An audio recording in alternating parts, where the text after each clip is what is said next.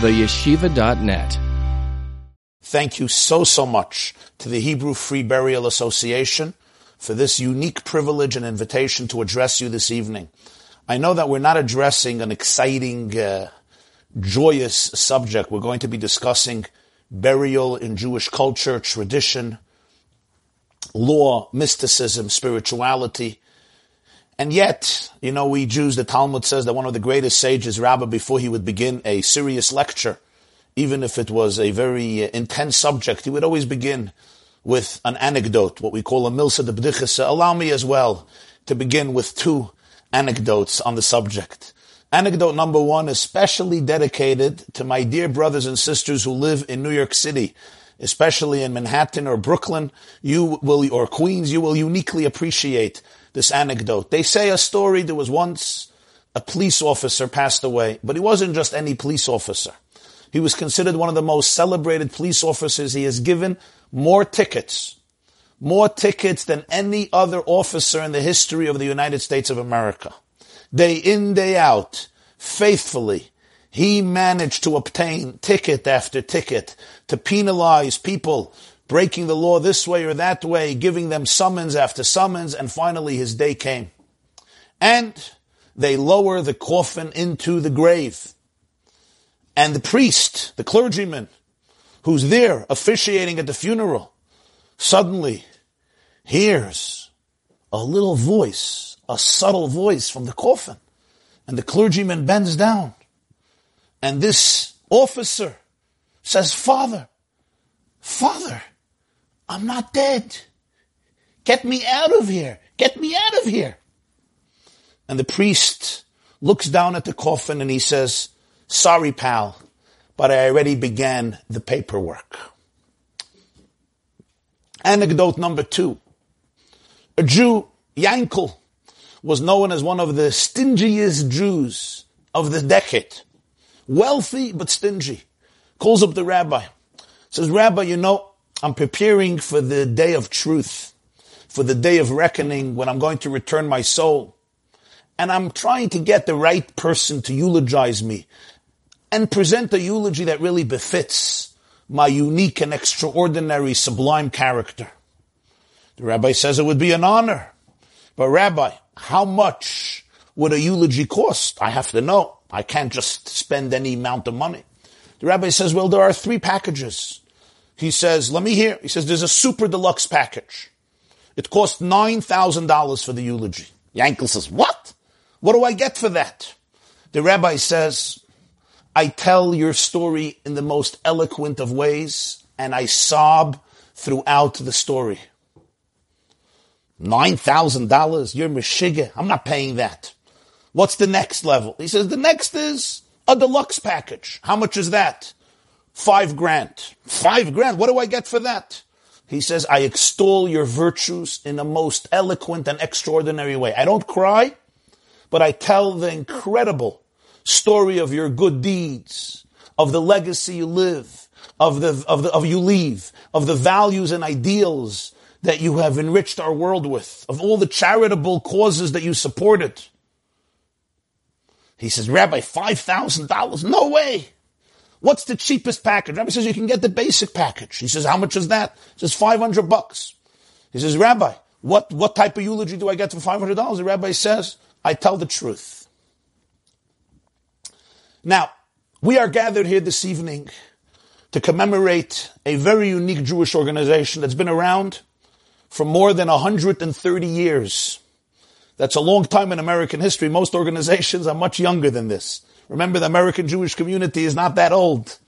But this organization, the Hebrew Free Burial Association, has been around for more than a century. Its mission statement is simple as it is moving: to ensure that every single Jew who dies alone, or any single Jew who dies impoverished, will receive a proper, dignified Jewish funeral and Jewish burial. Many of the burials conducted by the Hebrew Free Burial Association, you can define as the classic title in Jewish law known as a meis mitzvah. Somebody who passes away and there's a Torah commandment to take care of them because there is no family.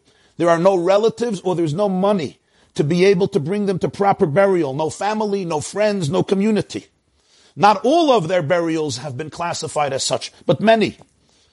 This unique association organization owns their own cemetery in Staten Island, which allows them to bring all of these holy Jews to burial. During a normal year, the Hebrew Free Burial Association arranges around 380 burials. This year, due to the circumstances revolving around the coronavirus, the Hebrew Free Burial Association buried more than 436 of our holy and beautiful brothers and sisters.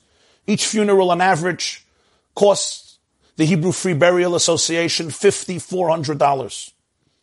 That's the cost of a funeral from the beginning, from transporting the body and burying it all the way down till putting up a small tombstone. $5,400 for a funeral. Their costs this year are running $1 million over their anticipated budget, and hence tonight's fundraiser for this extraordinary Hebrew Free Burial Association. There is something unique about the way Jews and Judaism have treated even a lifeless corpse. The dignity, the respect. It's one of the great fundamental laws which is inculcated in every single Jewish child from the youngest age. We have a name for it in Jewish law. It's called Kavod HaMeis. Unique honor and dignity that is attributed even to somebody who has passed away already, even though you're dealing apparently with a lifeless corpse. It has become ingrained into Jewish law, ethics, morality, culture, history, tradition. Goes back all the way to Genesis. God tells the first human being, Adam, Afar Atov El Afar Toshuv. You come from the earth, Vel Afar Toshuv. You're going to one day be returned to the earth. A little later in Genesis, we have that elaborate, dramatic, and unique story with the first Jewish man and the first Jewish woman, Abraham and Sarah. Ultimately, after living together for so many years, Sarah passes away. And then the Torah could have completed the story very, very briefly, as it usually does. And Abraham bought a cave in the city of Hebron, and he buried his wife there. Instead, we have a long chapter of a long, detailed, intricate negotiation that our patriarch, the first Jew, Abraham, engages with the Hittites, with Ephraim, in order to purchase a plot of land, a cave, in which he and Sarah will be able to be buried.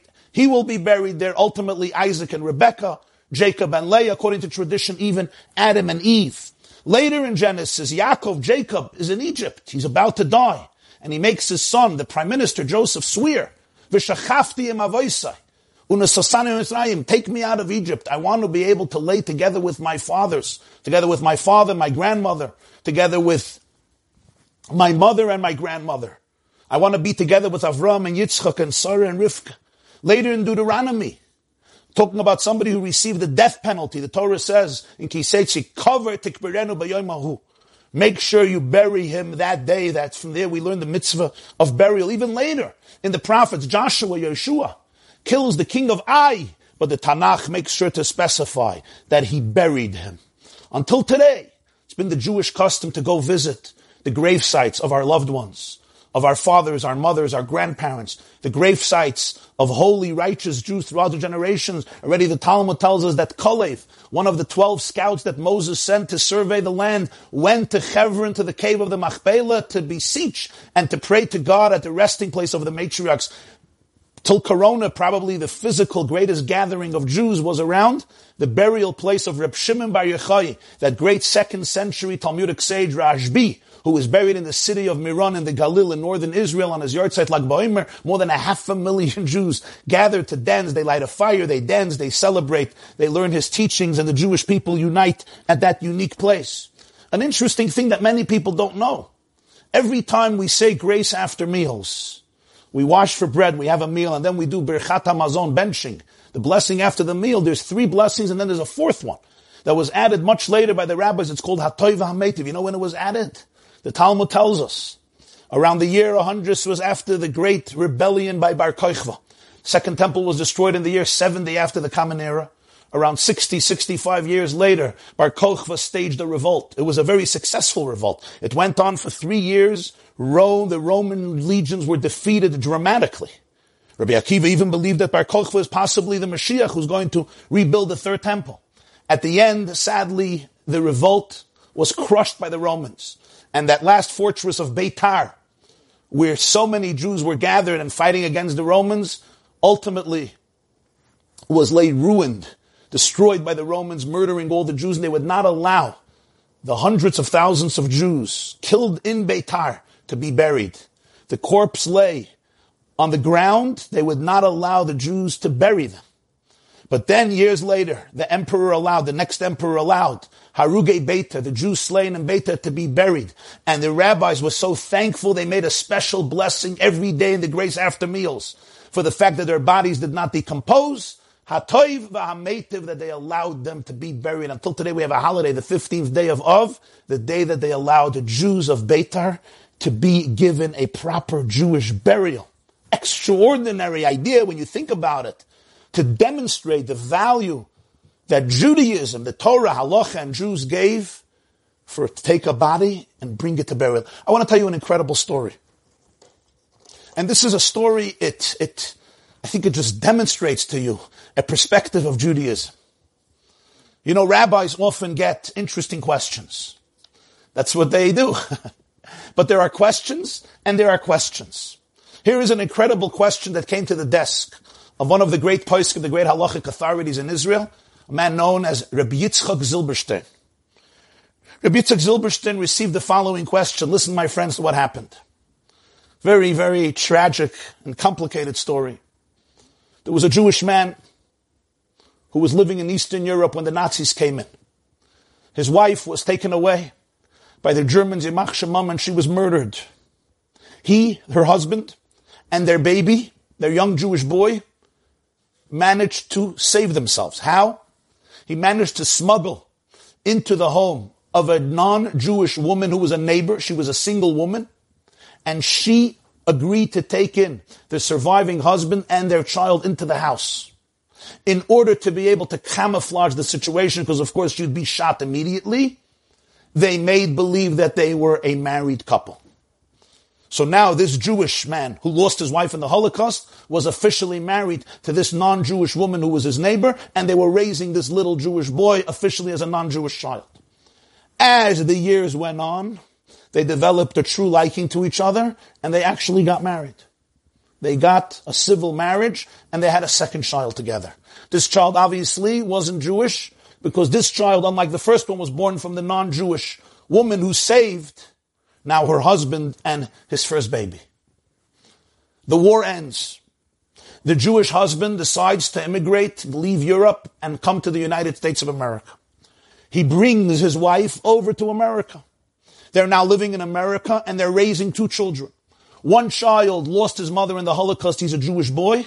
And the other one is a non-Jewish boy who was born later from the non-Jewish mother. The Jewish boy does not find his place in America. He's uncomfortable in the family. He decides to go to Israel as soon as he can. He goes to Israel. It's amazing. He enrolls in a yeshiva. He gets himself an intense Jewish education. He becomes a serious scholar of Torah, a Jew who lives with Torah, lives with Yiddishkeit. He marries, he builds his family, and he lives in Bnei Brak. His brother, I should say his half-brother, his non-Jewish brother, continues to live in the United States of America with his father, who is assimilated and quite secular and intermarried, and his non-Jewish mother. Not long ago, the religious brother living in Bnei Brak in Israel gets a call. Who's on the phone? His half-brother. Our father died. He wasn't in touch with his father. Our father died. He left over an inheritance. $50 million. There's 2 children. My brother, you get 25 million. I get 25 million. Now, for any Jew living even in Manhattan, it wouldn't be such bad news. A Jew living in Bnei Brak, the price of a gift of $25 million is not bad at all, to put it mildly. He hangs up the phone, but then wait, what about burial? What about burial? My brother is not Jewish. The wife is not Jewish. My father is Jewish. He needs a Jewish burial. He calls back his brother, and he says, what about the funeral arrangements?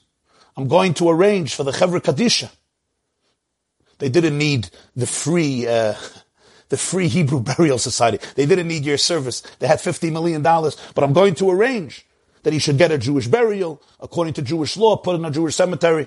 The brother said, no. We already have a plot in a Christian cemetery near his wife. I forgot. I said that I wasn't sure if the mother died. She died already. Near his wife, his mother, there's a plot for him, and he's going to be buried there. The brother says he's a Jew. He should be buried in a Jewish cemetery according to Jewish law. The other brother says, no. He was living with my mother. They were not living as Jews. I'm not Jewish. She was not Jewish. He used to be Jewish. The brother says, not used to be Jewish. He's still Jewish. They go to court. You know what the verdict of the judge was? Cremate the body. Split the ashes. Half of the ashes get buried in the Christian cemetery near his wife, and half the ashes get buried in the Jewish cemetery. It's the verdict of the judge. The brother calls back, the Jewish brother from Israel calls back his other brother. He says, listen, let's take it out. Let's make our own compromise here. Bury him in the Jewish cemetery. According to my wishes, I'll give you $50,000. $50,000. The man says, no way. It's not about the money. He says, name your price. He says, I agree to bury him in a Jewish cemetery if you give me your part of the inheritance. $25 million to give your father a Jewish burial. This Jew is a Torah Jew. What does it say in Shulchan Aruch? What does Jewish law say? He calls up Rabbi Yitzchak Zilberstein, the son-in-law of Rav Elyashiv Zatzal. What do I do? What do I do? No, if you were the rabbi, what would you say? What would you say? Not a simple question. Do you have to give up $25 million in order to give your father a Jewish burial? You allow him a Christian burial. You know what Rav Zilberstein said? He said, you have to give it up. You have to give up the money. Why? He said, because the halacha as Jewish law is that the money of the burial is collected from the assets of the deceased before the inheritance is split up between the heirs. So just as if your father had a loan, he owned the bank, $20 million. Before you split up the inheritance, you have to pay back the loan, and then you split up the rest of the money. The money of the burial is taken from his own assets before the inheritance. So usually it costs $5,000, $10,000, $20,000. Here it happens to cost $25 million. True, it only costs $25 million because your brother is playing tough. True, but that's what it costs. Where does that money come from? The property, the assets of the father before the inheritance. If that's what it costs, you have to take it from the money of the father. So the $25 million goes to the burial. This was the verdict of Rabbi Yitzchak Zilberstein. Did everybody agree? There were those who questioned the verdict. Some said, this is a Jew, he's a mumar. He grew up as a Jew. He knew about Jewish tradition. He chose to intermarry and to continue living that way till his death. The other son doesn't have an obligation under these circumstances. There's different sides of it that are discussed in the contemporary halachic literature. This was the verdict of Rabbi Yitzchak Zilberstein. But what do you learn from here? The value that Judaism places on bringing a body to burial, sometimes even if it can cost $25 million. Imagine. Why is this so? Why do we oppose cremation? Why are we so meticulous and sensitive to the burial of the body? It's in this law that we see one of those great, beautiful ideas in Judaism, and that's called the dignity of the human body. It's not only the soul that is carved in the image of God. The body itself, our physical material self, is carved in the image of God. In fact, the great Kabbalistic and Hasidic masters teach that there is a spirituality and a divinity and a holiness in the body that in a way is even deeper than the holiness of the soul. We know today, cutting edge teachings of psychology and therapy, it's the body that holds the score. It's the wisdom, the deepest trauma, the deepest methods of healing all live in the body. It's not anymore about cognition and figuring things out and analyzing and psychoanalysis. That has its place. But it's in the work we do with our body. The body itself is divine. The body itself represents human infinity. The body itself is considered sacred and holy in Judaism, not only when the person is alive, even when the person has passed on and you're looking at a lifeless corpse. You're looking not at something that's just a dead rock or dead matter. You're looking at something that is sacred and holy and splendid. In addition to this, Judaism teaches this was the vehicle with which the person served God during his or her years. Every soul and every body as in B-O-D-Y, every soul and every body, every single soul and every single body is given to a human being. They become synthesized and integrated at conception, as the Talmud says in Sanhedrin. And the journey of life begins. Every soul has its unique mission, and this mission can only be completed and implemented through the physical vehicle which we call the guf, the human body, our living organism. This is the instrument through which we served God, through which we did every mitzvah, through which we brought godliness and holiness and goodness to the world. It's the vehicle that we used in order to learn Torah, in order to pray, in order to think positive thoughts, in order to bring kindness to the world, in order to give charity, in order to engage in gestures and acts of love, in order to utter words of kindness, and in order to live our whole life in a way that represents the harmony and the oneness of creation. A soul without a body cannot achieve anything in this physical world. So our entire enterprise, our entire journey, our entire mission is done in the body and through the body. So the body itself has holiness, and the body is also the vehicle through which God's entire purpose and mission is fulfilled. And when a person's life reaches its culmination, we don't just tell the body, okay, you're done, who cares? No, this is a body that is always taken care of with the utmost sacredness and sensitivity. What is more, one of the 13 principles of Jewish faith, one of the Animamins, Maimonides, articulates the 13 principles of Jewish faith is the faith in Tchias HaMesim, in the resurrection of the dead. That one day, the body, even though it died and decomposed in the earth, it will come back. In other words, it's not just, it was on a journey, a beautiful journey, but then the journey ends and the soul continues to live forever and the body gets decomposed in the earth. No. That depositing of the body in the earth is only a preparation for ultimately the body also coming back to eternal life. In science today, they're talking about doubling the lifespan. We doubled the lifespan in the last century. From the early 40s to the 70s, people died in 40, 30, 40, 50. Today the lifespan was doubled, thank God. They're talking about doubling it yet again, 150. And some scientists, even scientists who call themselves completely secular, are talking about eternity. The ability that at 80 or 90 years old, you're going to come into the doctor's office and get a tune-up and a fresh tune-up on your 70 trillion cells, and you come out a fresh human being. One of the principles of Jewish faith is there's a concept of Tchias HaMesim, resurrection even of the dead. So that's the uniqueness and the significance of a body. What is more, the Zohar tells us that as long as the body is not buried, it's painful for the soul, because the soul is connected to the body. Even after death, there's a part of the soul that remains deeply connected to the body, even if it's not visibly manifested in a physical way that our senses can grasp that life force. And only after the body is buried can the soul, the Zohar says, ultimately experience its ultimate serenity. And there's something even deeper than this. You know, what's the difference? People often ask about who cares if you cremate, if you bury, what's the difference? But there's a unique and very important distinction, because when you take, let's say, a plant, you take a seed, you bury it in the ground, the seed decomposes, but it doesn't get lost. Not only does it not get lost, it's the decomposition that allows the nutrients and the minerals ultimately to produce a new plant. Even a plant, a dead tree that decomposes, what happens? It doesn't disappear. All of the nutrients and all of the minerals go back into the earth, and they continue to live, and they continue to give rise to new plants, to new produce, to new living organisms, to new vegetation.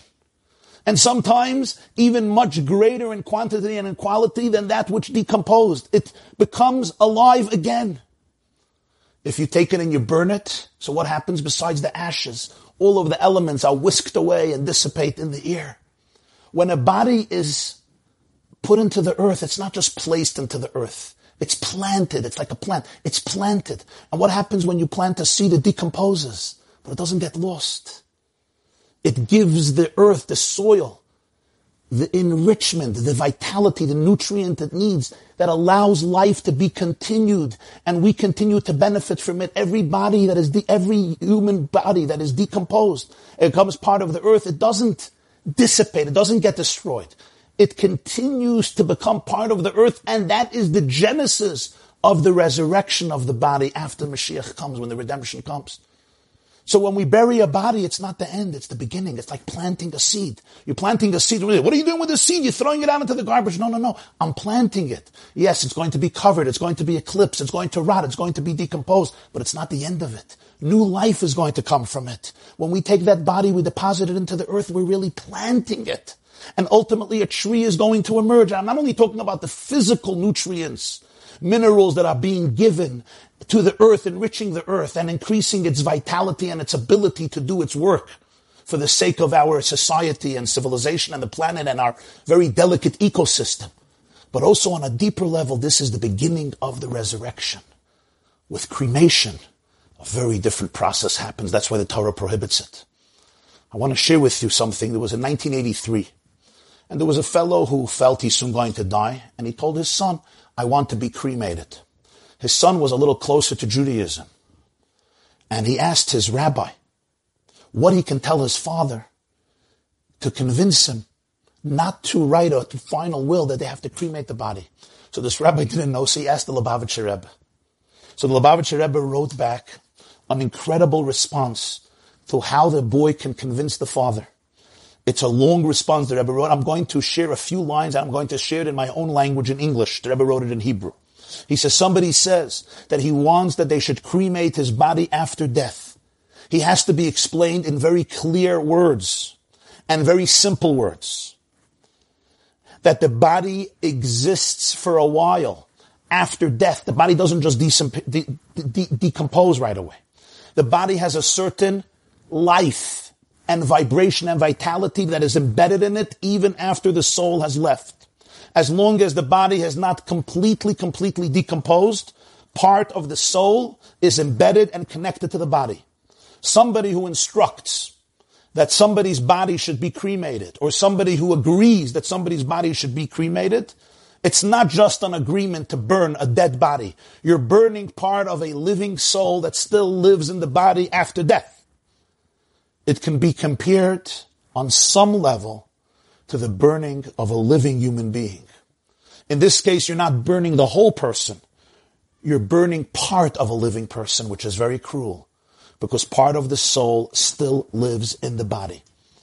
And even if somebody says to do this to themselves, to burn part of their own soul, this is not something we want to tolerate and embrace. And even if somebody who says, I don't know that this is true, he's saying that I'm justifying it because I don't know that this is true, doesn't take away from the cruelty of it. And when somebody says, so many people do this, why should I be different? The Rebbe concludes, and I have to say in very sharp words, thousands of Nazis burnt literally living people. And the Nazis who perpetrated this included scientists, doctors, merchants, and people who had families, etc. And yet they were capable of engaging in this. Now obviously it doesn't mean to compare it to the malicious barbarity and sadism of the murderers of the Germans, but he's trying to explain that if the lenses of perception are cleansed, if you could see a little deeper into reality, you know that a dead body is not just a dead body. There's a part of the neshama that lives there. Don't burn it. Allow it to be buried.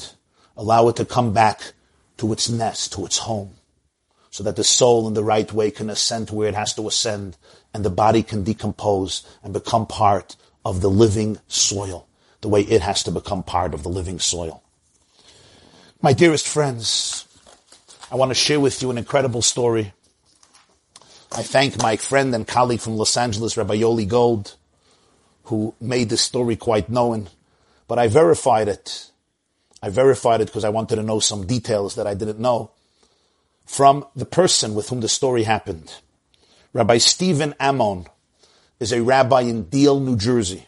Every year, he and his wife, before Rosh Hashanah, go to the gravesite of her mother, his mother-in-law, together with her father and their siblings, to pray to God for a new year at the resting place of their mother. One year before Rosh Hashanah, they knew they will not be able to get there. And a few weeks before, they happened to be taking a road trip from Deal to Brooklyn, New York, to visit their grandchildren. On the highway, Rabbi Stephen Ammon sees a sign, Staten Island. So he has this thought. He tells his wife, you know what? The cemetery where your mother is not far from here. We're not going to be able to come before Rosh Hashanah. Do you want me to take the exit? We can go to the resting place, a few minutes, pray there, a few weeks before Rosh Hashanah, and then we'll continue to Brooklyn. They weren't in a major rush. She says, sure, that would be great. And he takes the exit. He goes to the cemetery. It's quiet. It's a regular afternoon. Nobody is there. They're both standing at the gravesite of his mother-in-law and davening to Hashem to bless them and their family and the Jewish people in the world with a beautiful, sweet, wonderful year. Suddenly he hears a commotion and he sees a hearse is driving into the cemetery, stops right behind where they're standing, and another few cars. People come out. There's a funeral. Somebody comes over to him and says, you know, we have 9 people. We're missing one person for a son to say Kaddish. Would you mind joining us? He says, sure, it would be a great privilege. And he tells his wife, I'm going over to the funeral just a few yards away. When you're finished, I'm there, and then we'll go continue to Brooklyn. And he's there, and he completes the minyan. They lower the coffin into the grave, the open grave. And the son says Kaddish. And Rabbi Stephen Ammon is the 10th person to answer Amen Yehei Shmei Rabbah on this Kaddish for this deceased man. And then the son and all the people who were there leave the cemetery. And Rabbi Stephen Ammon comes over to them and says, hey guys, the corpse was never buried. They lowered the coffin into the open grave, but they did not cover it. They didn't bury him. He says, why don't we bury him? And they said, oh, no, that's messy. We paid the cemetery administration. They hire somebody who comes with a tractor, and he's going to do the burial. He said, no, the mitzvah is that we should bury the person. We hired somebody to do it. It's fine. They left. He's there alone. He remembers something. When he was a bar mitzvah boy, he came to learn in the yeshiva in Baltimore, near Yisrael, near Israel of Baltimore. And one of the first laws he learned, or his teacher taught him, is that if a Jew is left in the ground without burial, he's called a meis mitzvah, even if there's family. But the family deserts the corpse. It's a mitzvah on any Jew, no difference who, to take care of this lifeless corpse and bring it to burial. He remembered this. He said, here's the opportunity. It's my mitzvah. I have to do it. I can't leave. Sure enough, the guy in the tractor is approaching the grave to do his job. Rabbi Stephen Ammon goes over to him and says, hey, I have good news for you. Today's your lucky day. You can go home. You can go home. I'll do the work. Just get me a shovel. The man was all too happy. He gives the rabbi a shovel, and off he goes. And Rabbi Stephen Ammon stands for the next 90 minutes, lifting up clod after clod of earth and burying this person in the grave. As he said, it was a surreal scene. The place was quiet. It was empty. His wife was praying at the gravesite of her mother, and he's standing there alone for an hour and a half. Hard work. Lifting up the shovel, clod after clod, burying a Jew he did not know. Didn't know his name, did not know who he was. Suddenly, out of nowhere, he is the one burying this man. He finishes the burial. The coffin is now completely covered. The grave is filled till the top. He goes to summon his wife and says, come, we're ready to go. An hour and a half later, he sees a marker, which usually has the name of the person who passed away. He puts it into the grave, and he reads the name. And then he writes down the name on a piece of paper so he should remember it. They get into the car. Off they are to Brooklyn to visit the Einaklach, the grandchildren. And the whole way he's thinking one thing. Why me? What's the significance of this coincidence? We weren't supposed to be in the cemetery today. It's only because we're not going to be there Rosh Hashanah, and I decided the last minute, let's make a stop, and my wife agreed, and we came there, and suddenly there's a funeral, and I'm the one who's completing the minyan so the son could say Kaddish, and then I'm left alone to bury this person. Why? Now, one part of him is saying, it's a coincidence, you did a nice thing, you did a wonderful thing, let's move on. But another part of him was saying, no, this is too strange, this is too intriguing, I have to get to the bottom of this. Who is this man whom I just buried? And he starts calling around. And then he decides to call one person who was one of the well-known Jewish faces for many decades, the American scene of Jewish activists and builders of Jewish institutions, Rabbi Herman Neuberger, of blessed memory, built the famous academy, the famous yeshiva Ner Yisrael with the Rosh Yeshiva Rav Ruderman, Zeichet Tzadikim Levracha, and he led this institution and the Jewish community of Baltimore for more than 50 years. And he was involved in many Jewish communities and organizations and schools, etc. And he calls up Rabbi Herman Neuberger, who's been the principal of his yeshiva when he was a youngster. And he says, Rabbi Neuberger, maybe you'll be able to crack the code. And he tells him this whole crazy story and how he ended up burying this guy. And he says, and I can't figure out why me. And Rabbi Herman Neuberger says to him, what's his name? Do you have a name of this person? And he says the name. And he can hear that Rabbi Neuberger is stunned. He drops the phone. And he says, Rabbi Neuberger, what happened? Rabbi Neuberger is very emotional. He says, Stephen, let me tell you a story. You were a bar mitzvah boy. You grew up in Seattle, Washington. There was no Jewish school there. Your father, a passionate, committed Jew, wanted you to get a Torah Jewish education, but there was no Jewish school there. So he decided he's going to send you to the Baltimore Yeshiva, to Ner Yisrael of Baltimore. And he bought you a ticket. One way was $300. This is 55 years earlier. $300 one way. And you end up in Baltimore so you can have a real education filled with Yiddishkeit, with knowledge of Judaism and celebration of Judaism and Jewish life. But then your father loses his job. And he doesn't have any money. He doesn't even have money to support his own family, never mind to pay tuition. And he calls me up one day, he says, Rabbi Neuberger, I don't have a penny. What should I do? But I want my child to have a Jewish education. I want him to grow up as a proud, knowledgeable, passionate, committed Jew who's part of the timeless golden chain of Jews and Judaism. And I'm thinking to myself, Rabbi Neuberger says, I'm thinking to myself, I'm behind in payroll. My teachers desperately need money. Our school is penniless. I need every dollar I can get for tuition. What am I supposed to do? But I did not have the heart to expel you from school.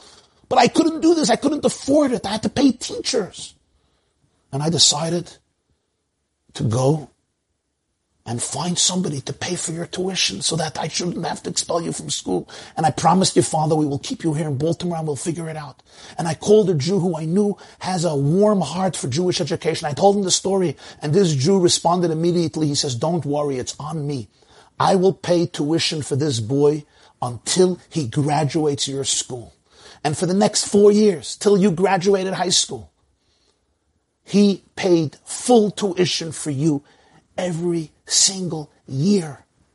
You are a rabbi today. You are a proud Jew today. You are a learned Jew today. You have built a beautiful, amazing Jewish family today because of this man.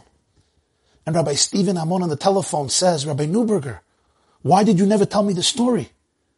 And why did you not allow me to thank this person? And Rabbi Neuberger said, because he liked giving charity clandestinely. He did not want me to tell anybody what he has done. And Rabbi Stephen Amon says, Rabbi Neuberger, who was this man? Who is this person? Can you tell me now? And Rabbi Neuberger says, the man you buried today, all by yourself, he was the person who sponsored your education more than a half a century ago. He is the man responsible for who you are today. He is the man who ensured that you would be able to come to yeshiva and learn that law, that one is obligated to bury a corpse if the family does not do the job. He is the one who allowed you to study this law. This man never wanted anyone to know, but God knew, and God ensured that you would show up today at his funeral to say thank you to this special man. You would allow the child to say Kaddish for this person. And you single-handedly would allow this person's holy body to be deposited in the earth so that his soul can continue its journey to the world of truth. This man in some ways can be considered your spiritual father. And then I realized the Torah describes one form of kindness as true kindness, chesed shel emes. Jacob tells Joseph, I need you to do with me true kindness, chesed ve'emes. Burying the dead is called kindness of truth, chesed shel emes. Why? The commentators explain, because it's the only time I do somebody a favor and I cannot expect him to do it, to reciprocate. I know what Yogi Berra said. Yogi Berra said, you make sure to show up at your friend's funeral so that he shows up at yours. But that's a Yogi Berraism. Chesed shel emes means there's no reciprocity.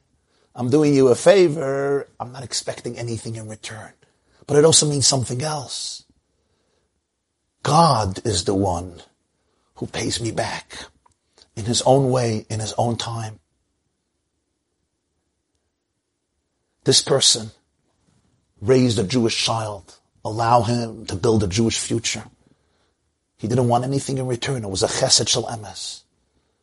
But God made sure that he was paid back.